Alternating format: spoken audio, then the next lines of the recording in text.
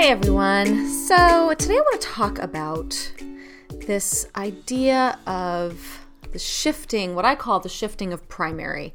And I'm talking about dating after divorce. And I'm talking about it from all angles. I actually want to talk about this from 3 different perspectives today. I want to talk about this from the perspective of being the new person, from the perspective of being the one who's in the relationship with the new person, right? And then also being the ex who's still in it, because there's this sort of triangle that happens, right? I get a lot of emails and questions about this. My dear friend Andrea Owen over at Your Kick-Ass Life had me come in as a guest to talk about this in one of her paid programs because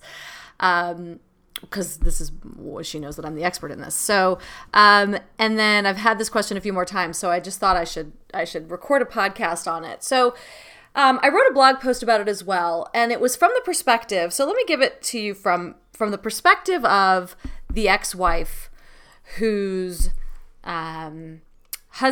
ex-husband kind of gets remarried. Well, does get remarried. He did. He didn't kinda. He did. And so here's what happened for us, right? My ex and I had this horrible, volatile marriage. As if you've listened to my podcast before, you've heard me talk about really, really, really, really, really volatile marriage. And then when we got divorced, we were like, oh, phew, we can do this. Like, we can be friends and we can co-parent. And thank God the pressure of that other shit is now off of us, right? And so we set about to have the best divorce ever. And we were pretty successful at that for a while. Then things went south. Then they got better again. We still now have a fantastic co-parenting relationship. But here's the thing: in the beginning, we were best friends. It didn't matter who he was dating or who I was dating. If he got theater tickets to something that he knew that I loved, he would take me. We would go out to dinner together. If there was a restaurant that was opening that we'd been looking forward to going to, we would go together. And at the time, I was like, and then I would make friends with his girlfriends, right? I would invite them into the fold. It was very much like my ex and I were the family, and now you can come in and join the family. And it was, on my part, it was very controlling. It was, I always say, I was pissing on my territory, and my ex was my territory. And as long as I could be first wife, as long as I could continue to occupy the role, the many roles of being his wife, but no longer actually be the wife, right? But I was first wife. And as long as I could continue to occupy that role, anyone could come in. And I wouldn't have to feel threatened. Until he met the woman that he ended up marrying. And she was kind of having none of it. And I gotta say, she had some really strong boundaries around it. And she kind of put her foot down in a few areas that at the time really fucking pissed me off. But in hindsight, and she didn't do it in the most, it got really messy there for a while.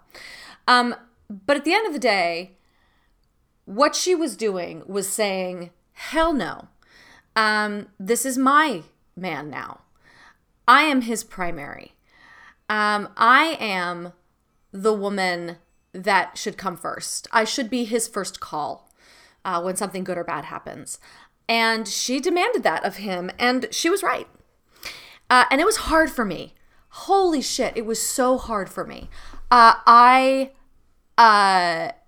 didn't handle it well, and things got really messy for a while for other reasons. But it was really hard for me to move over, to relinquish my spot as first wife, and I also want to look at it from the perspective of the new girlfriend, right? Because I've been in that position too, where I was dating someone for a long time who had a fantastic relationship with his ex. Fantastic. And I was like, and for me, that is a sign of someone that I want to date. I want to be with someone who has a great relationship with their ex because I don't want the drama. B, like, look who I am, look what I do. Like, I obviously, that matters to me. But what started to happen in that relationship was that she was his first call.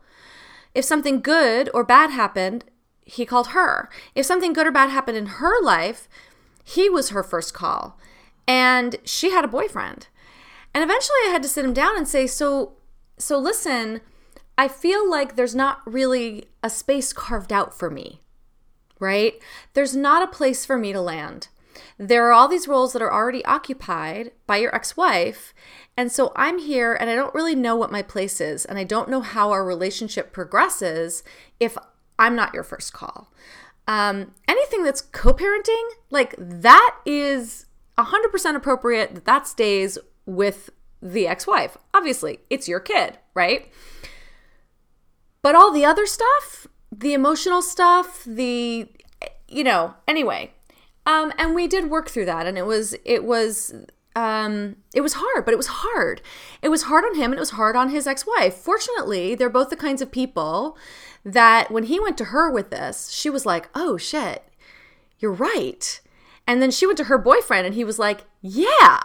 So it all kind of worked out. That relationship didn't work out, unfortunately, but that aspect really worked out because we were all able to have the conversations and not be triggered by them or not get pissed off or not be threatened, right? But here's what I hear a lot. I hear a lot from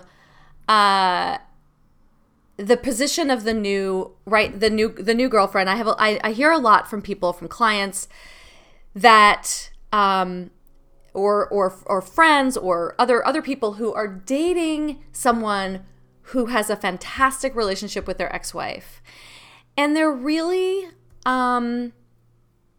insecure about it. Right? There's just a lot. There's especially if, and I think this is important. I think if you this is part of the reason that for me, it's easier to date people who are divorced with children. There's a lot more complicated logistics to it. There's all of this, but when I date someone who has not been divorced with a kid, there's a learning curve, right? And I think that the women that I talk to about this, who have the most trouble with it are ones that have not been divorced yet, and don't have kids, which is totally fine, right? It's a harder learning curve because it is hard to understand the relationship that exes can have, right? We strive for this. We strive to maintain the unity of family. We tell our children we are still a family. And then this other person comes in and they're like, why are you still a family with your ex? Like, then why are you divorced, right? And it can very much look like and feel like that there's still something there. And I want to assure women in that position, or men in that position for that matter, that there's probably really not. Like, you don't get divorced lightly. Despite an earlier podcast episode in which my friend Sandy talked about having married and divorced the same man twice, you tend not to go back to the person that you got divorced from. Like, it takes a lot to get divorced. It takes a lot to come to the decision that you have to, that you want that, right? So, and then you work like hell to maintain as much of the relationship as possible that will give your children a container that feels safe, right? And then in comes this new person, and now everybody has to shift, right? And here's the thing, there's no right and wrong in this. It is messy, it is complicated, there is no formula for how to move through this. And it has to get moved through, right? Because eventually what will happen is the new person will probably bail because there's no room for them. And if it's not done carefully with a lot of communication on all sides, it can damage all of the relationships, right? So here's what I recommend, right? First and foremost, I recommend conversation, like constant communication about this. And, and I recommend as the ex-wife, right, to have some compassion that if there's a new person that matters to your ex-husband, or as either way, right? If you're the ex-husband if your ex-spouse starts dating someone that they're really serious about, start having conversations now about what that means and what that needs to look like. Have some compassion for the new person coming in, and where you might need to make emotional space, right? What roles are you occupying that you might have to vacate right now for the health and safety of this to preserve the new relationship, to allow it to foster, to allow it to grow, right? Because you as the ex can help fertilize that soil for those roots to get planted really deeply. And some of that is by stepping aside. So the best way to do that is to step aside and say to your ex, hey, listen, you've got this new thing going on. I'm really happy for you, right? Even though you may be totally panicking and it may not feel good. Trust me, I know. But you do want to make that space. And if you are dating someone who's feeling uncomfortable, if you're in the position of being the person who's dating someone who's starting to feel uncomfortable about your relationship with your ex, open up your heart for some compassion there. That's a very difficult position to be in, because you and your ex have had a relationship for a really long time, right? I know that when my ex's wife came into the picture, my ex and I had been in relationship with each other for about 15 years. 5 of them had been divorced, but 15 years of being together, and she was new. And I think she felt some jealousy about that I had all this history, right? And the most loving and kind thing I could do was step aside and let her have center stage. And I did not do that early enough. I didn't do it gracefully enough. And so let my mistake be your lesson. Because, but here's the thing. There's an intimacy that my ex and I had that was threatening. And I think that sometimes we have this fantasy that like, oh my God, the new person will just come in and join the family. And that's just false. It's a fantasy. It doesn't work that way. You are no longer the container for someone else to come in. And this is when I call it shifting of primary. The new person at a certain point has to become the primary person. At a certain point, the new person has to become the person. The new person has to become the first call when things are great, when things are bad, right? They have to become the best friend. And if your ex is still your best friend, you don't allow space for someone new to come in and occupy that role. And so if you're dating someone and they say to you, I'm uncomfortable about how close you are with your ex, hear that. They may be insecure, sure. It may be rubbing up against a lot of their pain points, sure. They may be getting triggered, sure. But here's the deal. They're saying something important to you. And it's not just a matter of, oh, let's dismiss that because soon everything will be great and we'll all be one happy family. What they're really saying to you is, there's no room for me. I don't know where I fit in. And that's a really sad and lonely place to be in a new relationship, to not know where you belong. So if you are on the receiving end of this kind of communication from someone new in your life, hear them. Examine your relationship with your ex and see how it might need to shift, right? And this is not an immediate thing. This is not like in the first 2 months, 3 months, but like 6, 8 months, a year. That person should be your primary. If this relationship has legs and you think it's going somewhere, you've got to make room for them. Everyone has to make room for them. And if you're the person who is coming in and feeling threatened, know that you're in a really hard position. You're competing, and this is what it feels like, right? It feels like competition, but you are competing with a well-established, incredibly intimate relationship. These are people who have been married, they've had children together, they've gotten divorced. They're now on the other side of it, and they've fucking won the lottery to be able to be as close as they are. And so the idea that you feel insecure and competitive is completely normal. Completely normal. What I'm asking for from each side, I'm asking for empathy. I'm asking for each person in this relationship dynamic, in this trio, to have empathy for how hard it is for the other one or two, and then to see how you might be able to communicate effectively to make space to allow the new relationship to grow without letting go of some vital aspects of the ex and co-parenting dynamic, right? It's a tricky balance. It is not easy. I highly recommend working with a coach to work through this. If you are in the two people in the new relationship, to go see a therapist or hire a coach to work through this transition.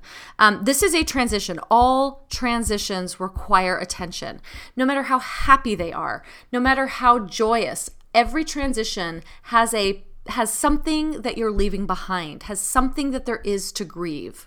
And when we bypass that process, it kind of follows us a little bit, right? Even if it's starting a new job that you totally wanted, or finding the new relationship that makes you so happy, if you really want to have found someone new and you're excited and all of that, there's still something to grieve in another phase of letting go of your ex. And I would assert that in many cases, the closeness of two exes that have maintained a friendship that's like a best friendship, I think sometimes we do that because it's easier than having to grieve another layer of loss. Because divorce goes on forever. It's an active, living, breathing experience where you are constantly unfolding another layer of letting go. After 10 years of divorce, I still, to this day, have waves of grief that overtake me, that overcome me in moments where I realize that we've had yet another layer of letting go. I could go on and on and on about the complexities of the layers of letting go after divorce because of the nature of the fact that you have children together and you have to maintain, if at all possible, a co-parenting dynamic, right? And how confusing that can be, and how much that sort of elongates the process of letting go. So I hope that I've managed to make that clear. There are three people in this dynamic, and all three of them should be aware and receptive to the communication and willing to shift dynamics in order to allow space for the new relationship to grow. Thanks for listening to the Divorce Survival Guide podcast. You can find me over at kateanthony.com, and be sure to subscribe to this podcast on iTunes so you don't miss an episode. See you next time.